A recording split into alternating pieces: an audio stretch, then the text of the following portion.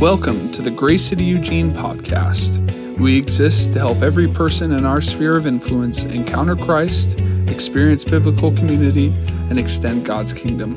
If we can help you in any way, feel free to reach out to hello@gracecityeugene.com. Here's the podcast.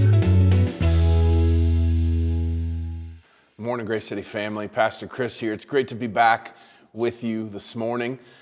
Really been excited about the last 4 weeks and our opportunity to go through this Meet the Family series, hearing from Pastor Brett Fuller, Pastor Clayton Bell, Pastor Hillary Paulson, Pastor Daryl Morrison. It's been amazing to just hear from others in our family and what words God would have them impart to our community. I hope you've been encouraged as I have. But today, we're moving forward. We're into a new sermon series. And if you were with us last week, you heard me talk about this a little bit, but what we're going to be doing is we're going to be taking almost the next year, and we're going to be going through the book of Mark in detail. Now, the way we're going to do this is we're going to split it into 6 mini-series, kind of the chunks that make sense to go together throughout the gospel. There's some different focuses and ways we can orient them, and so it's going to help break it up, but at the end of the day, as a family, we are going to take a deep look at the gospel of Mark and the life and death and resurrection of Jesus through that. So I've been excited for this for a long time. You're probably gonna hear it in my voice today. This is something that I'm just ready to enter into with you guys. God's been showing me a lot of cool stuff about himself, about Jesus, and about this book that I'm excited to impart to you here this morning. So first of all, though, before we get into that, I just want to check in. If you're here with us this morning, go ahead and comment in the chat bar on the side of the window. Tell us who's with you, where you're watching from. I know for me, and I've heard for other people in our community as well, in these times when we can't gather together, look around the room, see who's with us, and experience corporate worship and receiving of the word in the same room. It's really cool to have people pipe in and just see who are we joining together with right now. And it's an encouragement to our soul to know that we're still coming together collectively as a community. So if you wouldn't mind just checking in, say where you're watching from, who you're watching with. And I pray that would be an encouragement to all of us as we see names popping up right now as I'm speaking in that chat window.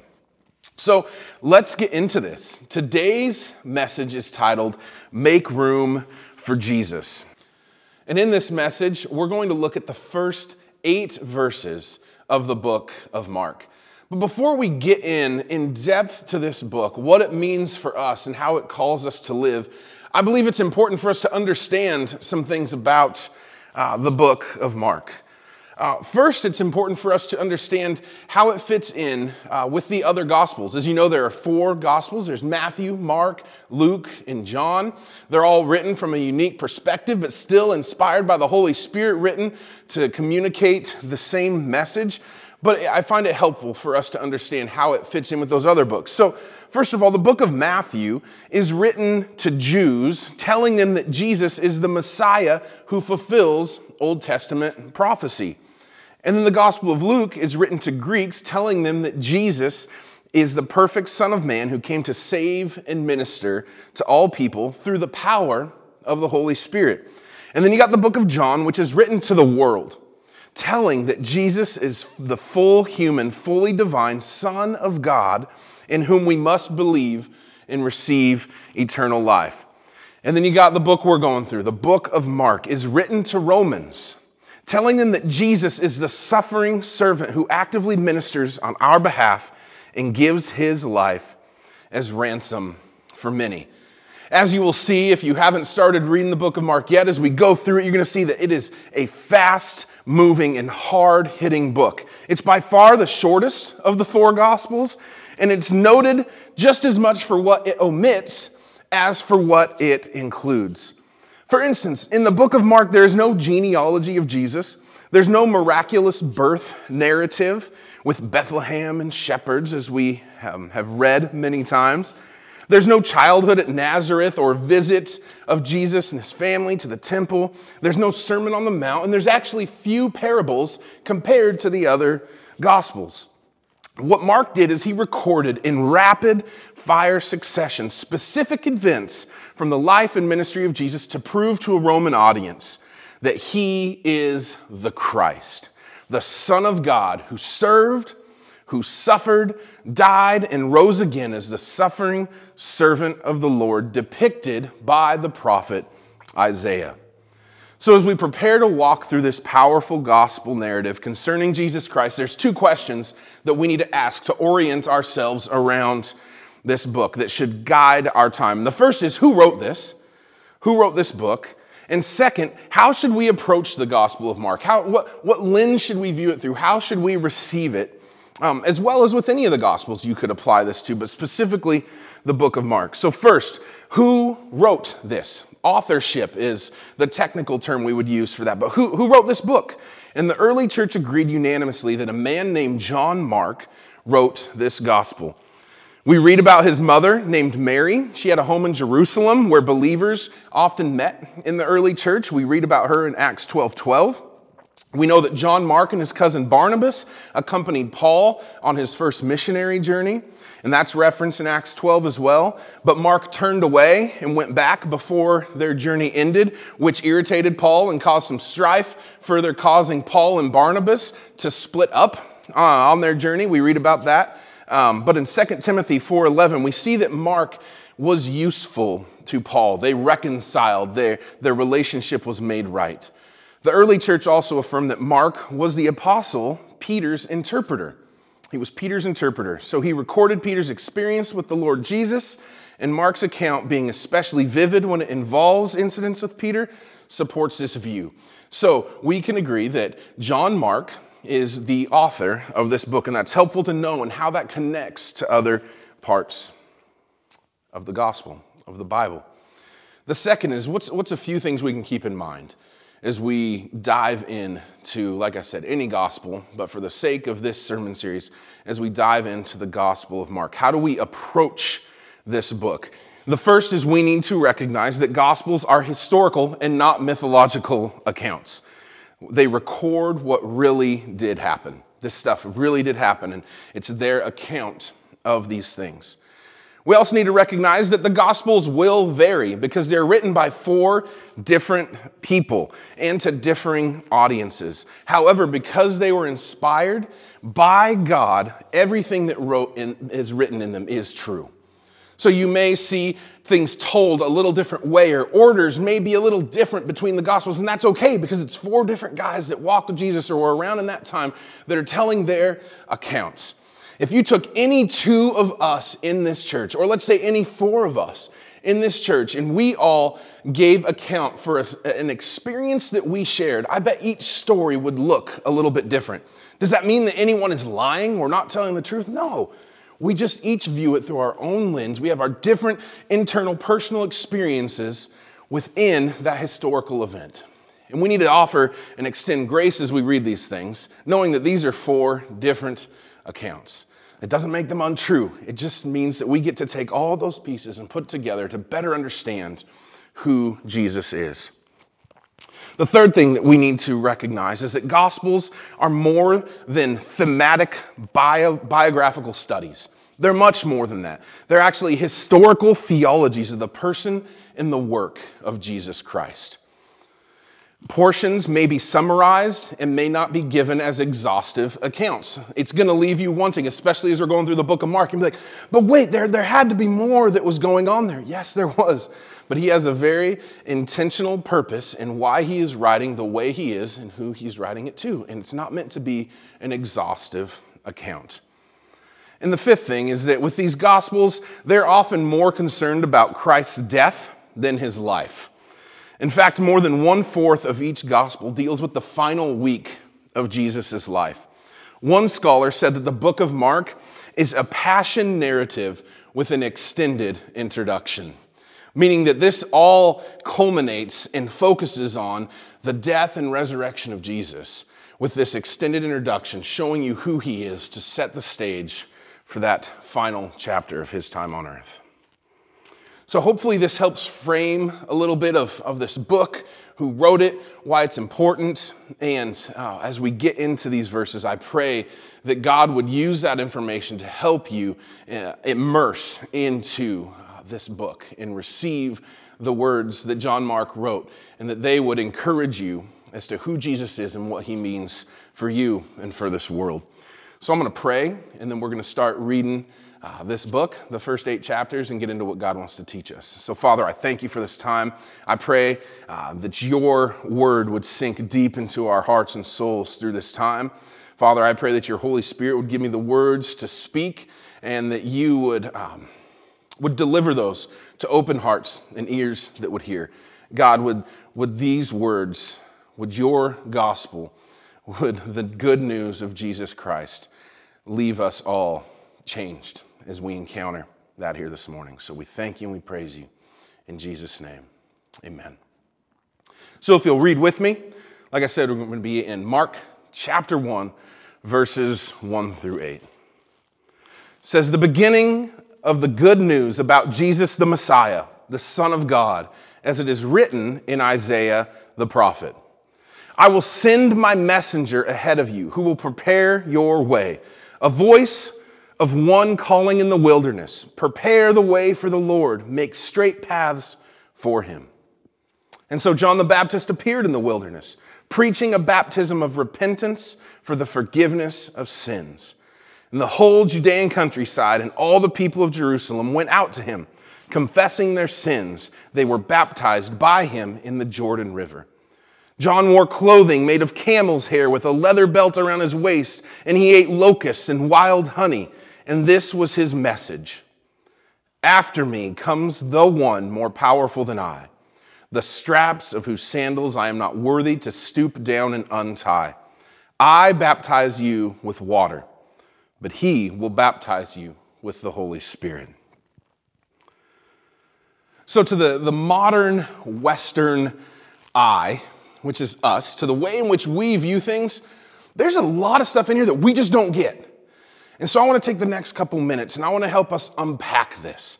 I want to help us see what is going on and try to step into the shoes of the one who would be reading this, or even into the shoes of those that would be encountering this when John first started preaching this message.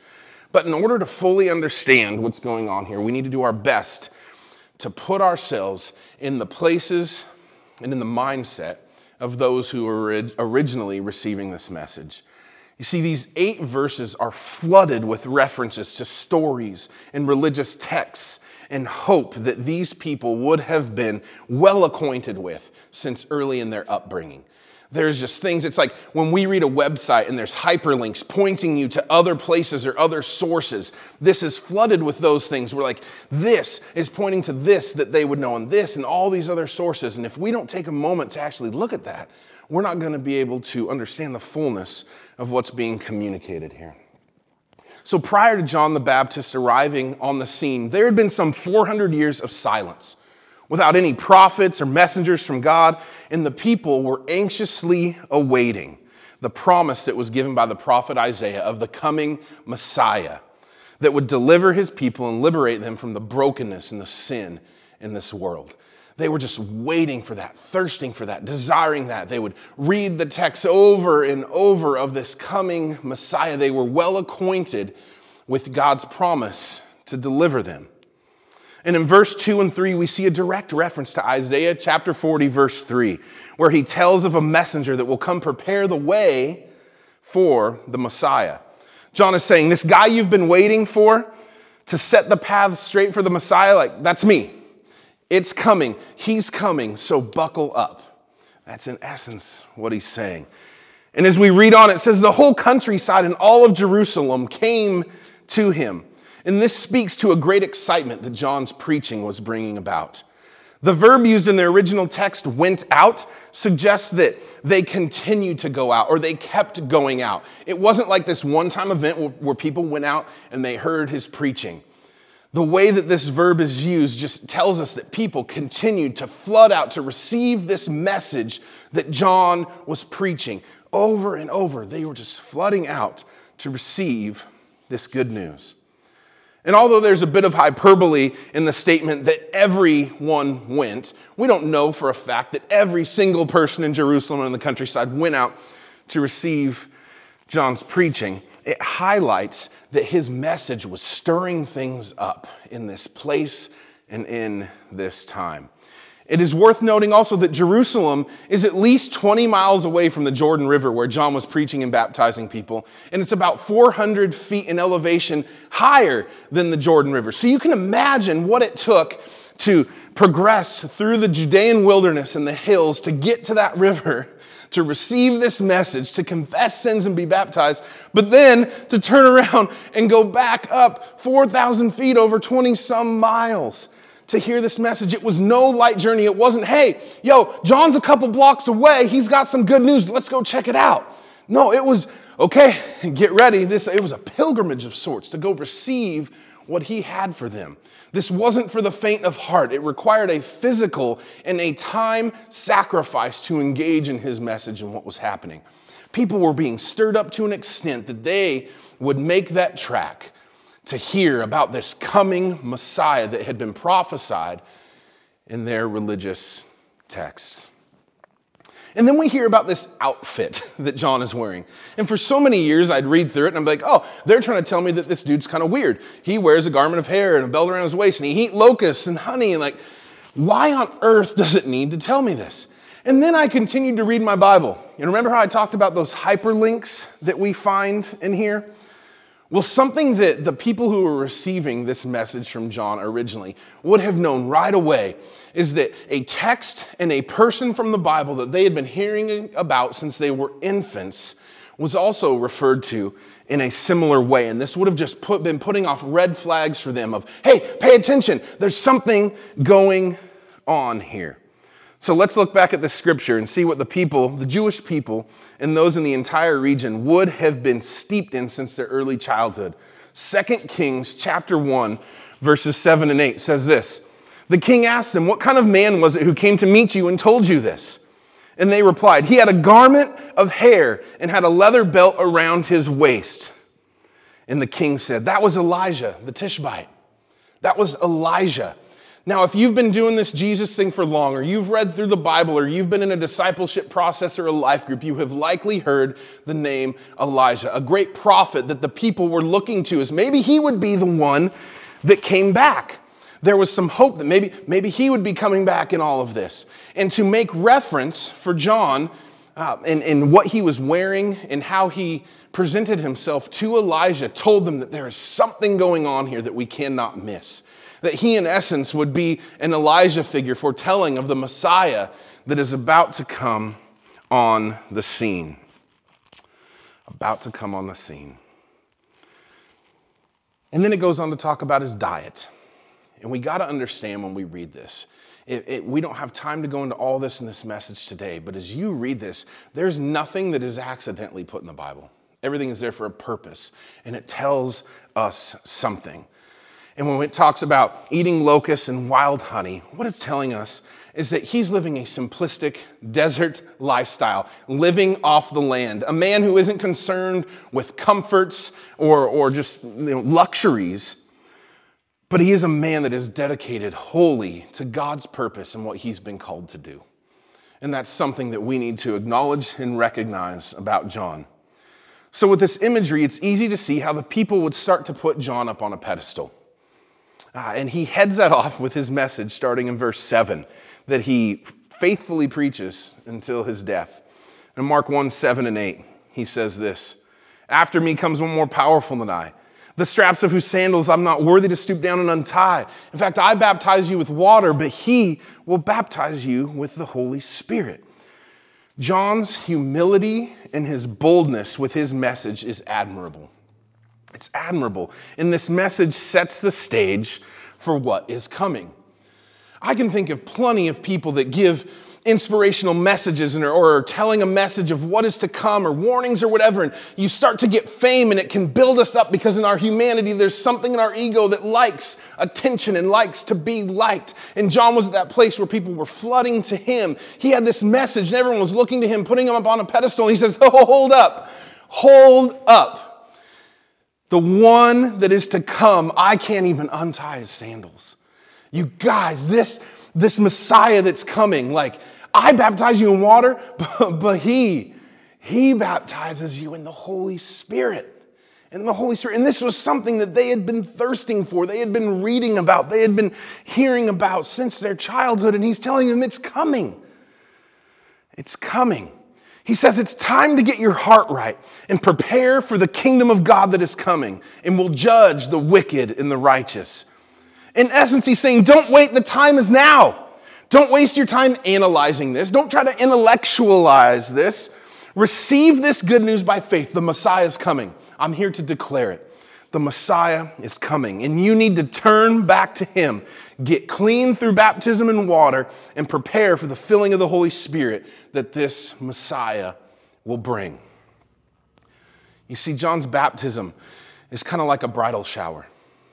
You see, the decision's been made, a preparation for the oneness that will come with the Holy Spirit's indwelling in us, that will come on that wedding day, but it's not fully here yet.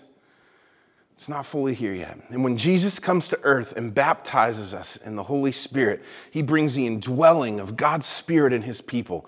And in the church, which is his people, his body, is and later referred to as his bride. God's Spirit will live with people, in people, becoming the air they breathe, the fire in their hearts. And this is the promise that these people had lived on, had been waiting for, and eagerly anticipated. And John says, it is now going to come true. But the question is, are they ready for it? Are they ready for it? It's about to happen, but are they ready for it? And all signs point to no. They're not ready. And that's why John is preparing the way or making room for Jesus' life, his ministry, his mission, his message, and his miracles. He's making room for those things to happen, preparing the way, setting the stage for the one that is to come. Now, it's kind of hard for us sometimes to wrap our mind around what that might look like today. But if we think about what it looks like to prepare the way for one that is to come, an important figure that has authority and that is to be revered, the closest thing that we have in our world is think about when a president of the United States is traveling somewhere. I've watched some documentaries about this because it just fascinates me, all the work that goes into the travel and relocation or like trips of a U.S. president. The Secret Service will go before them. They will plan out intricately the paths and all the places they'll go. They will secure buildings. They will background check people that might interact with the president, right? They make sure all the street corners are safe. They tell people, hey, this day at this time, the president is coming through here. Be ready. Prepare. It's going to be crazy. The fanfare is going to be crazy, right? Like they have to prepare not only the people, but the space and the places that he's going to go. There's an agenda, there's a purpose, and there's great care taken for preparing the way for just a president to come through an area. Think about what greater care must be taken and at what deeper levels for the coming Messiah, for Jesus Christ. Now, it's not just a security thing. It's not a background checking people to prepare the way or make room for Jesus to come. But there's something that God had sent John to do in the hearts of the people there to make room for Jesus entering the scene. And I think there's a few things that we need to look at in this book that show us how we can make room for Jesus to enter into and work in our lives. Because as John was called to make room for Jesus, we also need to make room for him in our lives. So given that we're called to make room for Jesus in our lives, as John did on this earth, there's a few things we need to look at. How do we make room for Jesus in our lives? And John's message and what he told people to do thousands of years ago still resonates for us as to how we can make room for Jesus. And the first one, which is just a center point of John's message, is to repent. To repent. Now, your association with that word repent can probably be a plethora of things. You may associate it with a sign you heard someone holding up on a street with a bullhorn in their hand. You may associate it with a billboard that says repent or burn. You may associate it with a simple apology. because you got caught doing something. Oh, I repent. And it's just an admission and a apology, but there's no actual change that happens. But this repentance that John speaks of and that the Bible speaks of that we are called to do is a radical change in direction in any area in your life that is not currently pursuant to God. It's a radical change in direction. It's a 180-degree change in direction and orientation to the pursuit of and glorification of God. Right now, I'm headed towards things that aren't good. I'm headed towards sin. I'm pursuing those things, and repentance is a recognition of that, a turning in the opposite direction and heading toward God, heading toward the things of Him. John uses the Hebrew word that means to turn back or to return. And in the Old Testament, this often carries a sense of returning to God, reorienting one's life to a relationship with Him.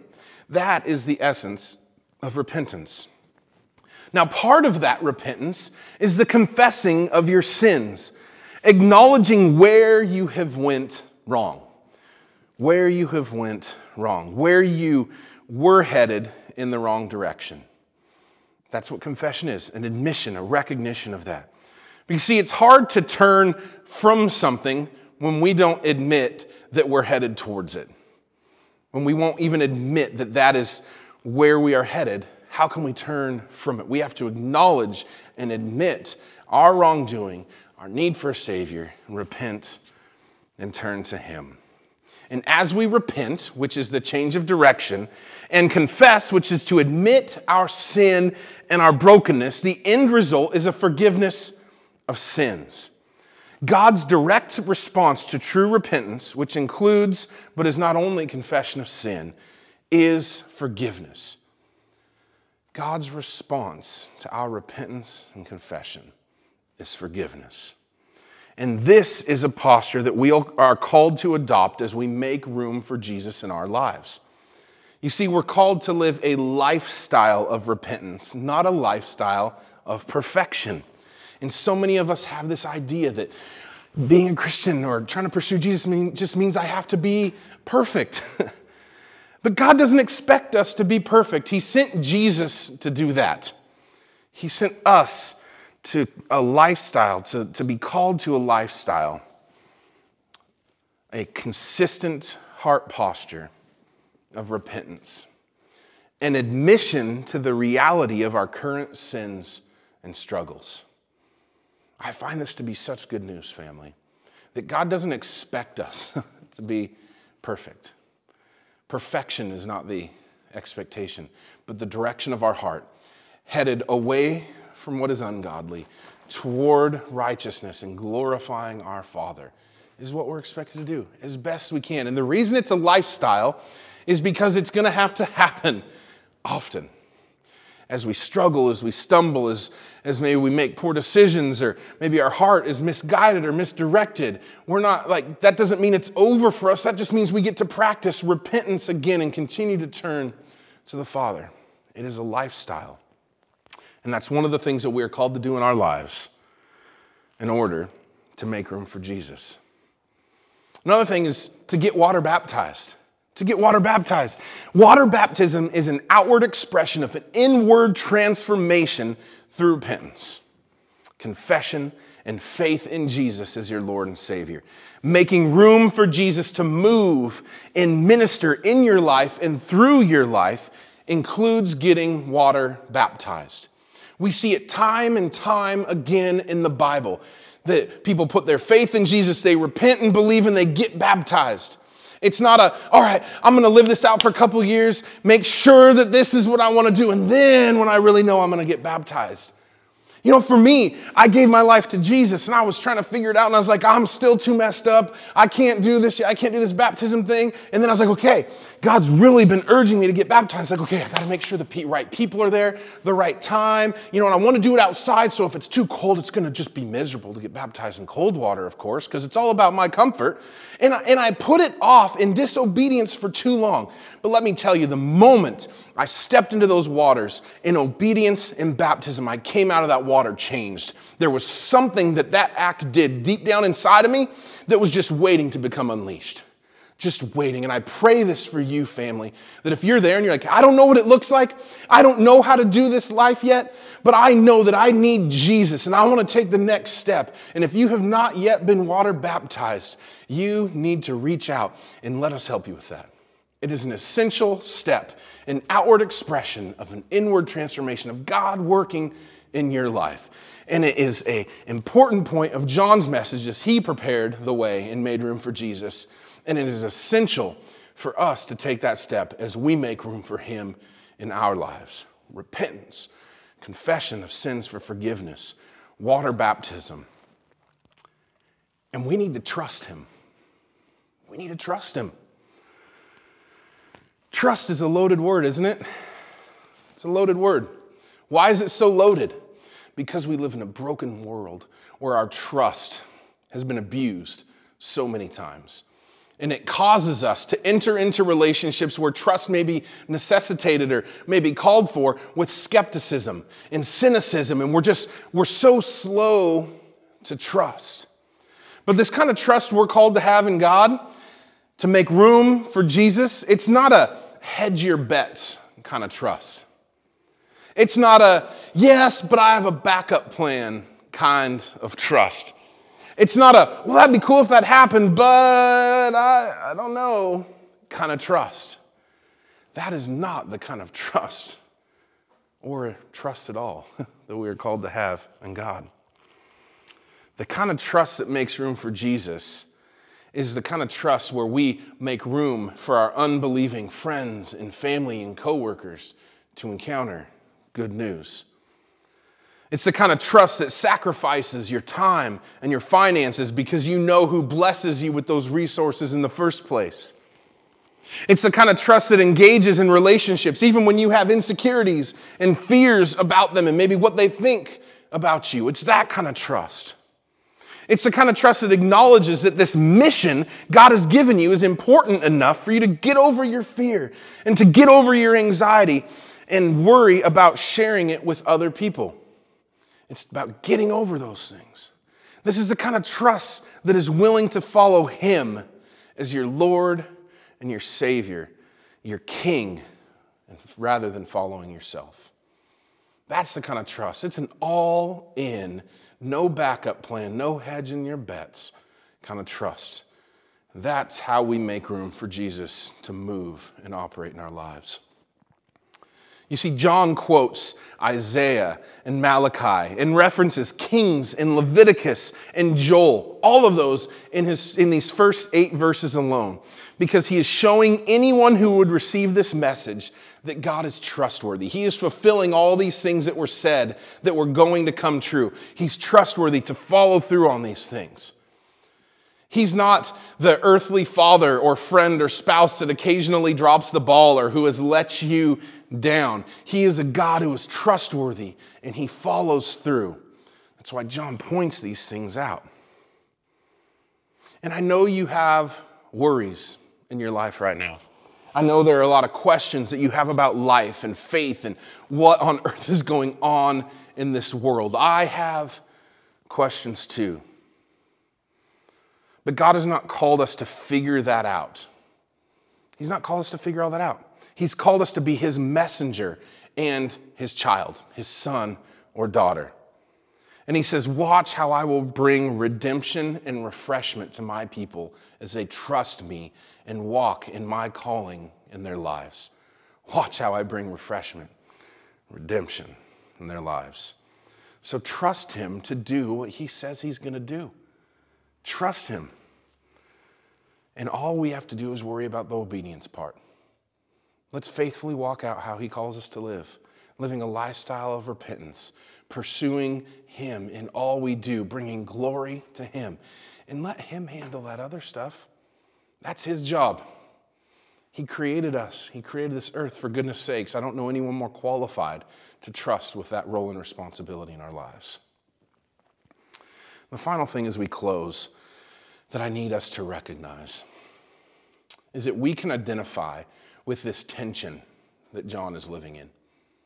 You see, John comes onto the scene. People are waiting for Jesus to come, and he's preaching this good news of the coming Messiah who's not yet here, but who has been foretold about. And he goes out and he makes some enemies. People maybe don't like what he says. They don't understand it. They don't get him because he lives differently. He preaches a different message. He's not trained like the Pharisees and the Sadducees are, yet he's quoting scripture, which to them seems out of context. But he's preaching of this coming Messiah, this good news, this hope, and he's in this tension of what has been foretold and what is not yet here, but he's dwelling in that tension, faithfully sharing the good news of Jesus is coming.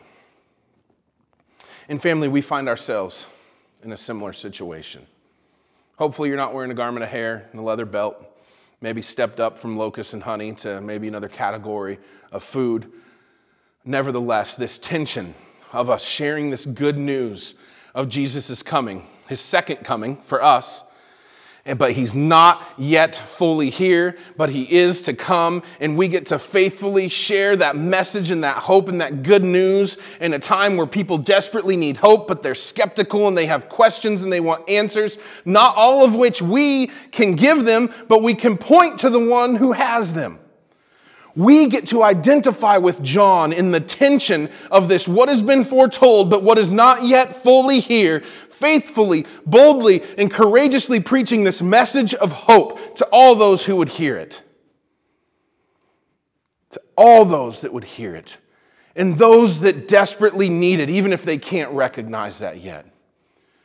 There has not been many times like the present where the entire globe is recognizing their need for hope and purpose and something outside of an economy and a government.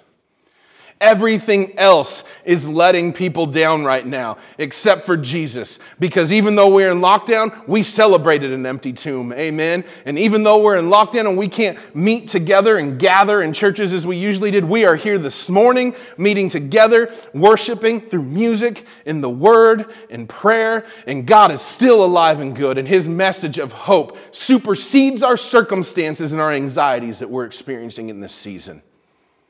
So as you read these initial verses of the book of Mark, I pray that you would identify with being a messenger in a tension of what is being foretold, but what is not yet fully here. And would you heed the calling to boldness and courage to give the most life-giving message that anyone could ever receive, anywhere that you would go, to anyone who would hear it.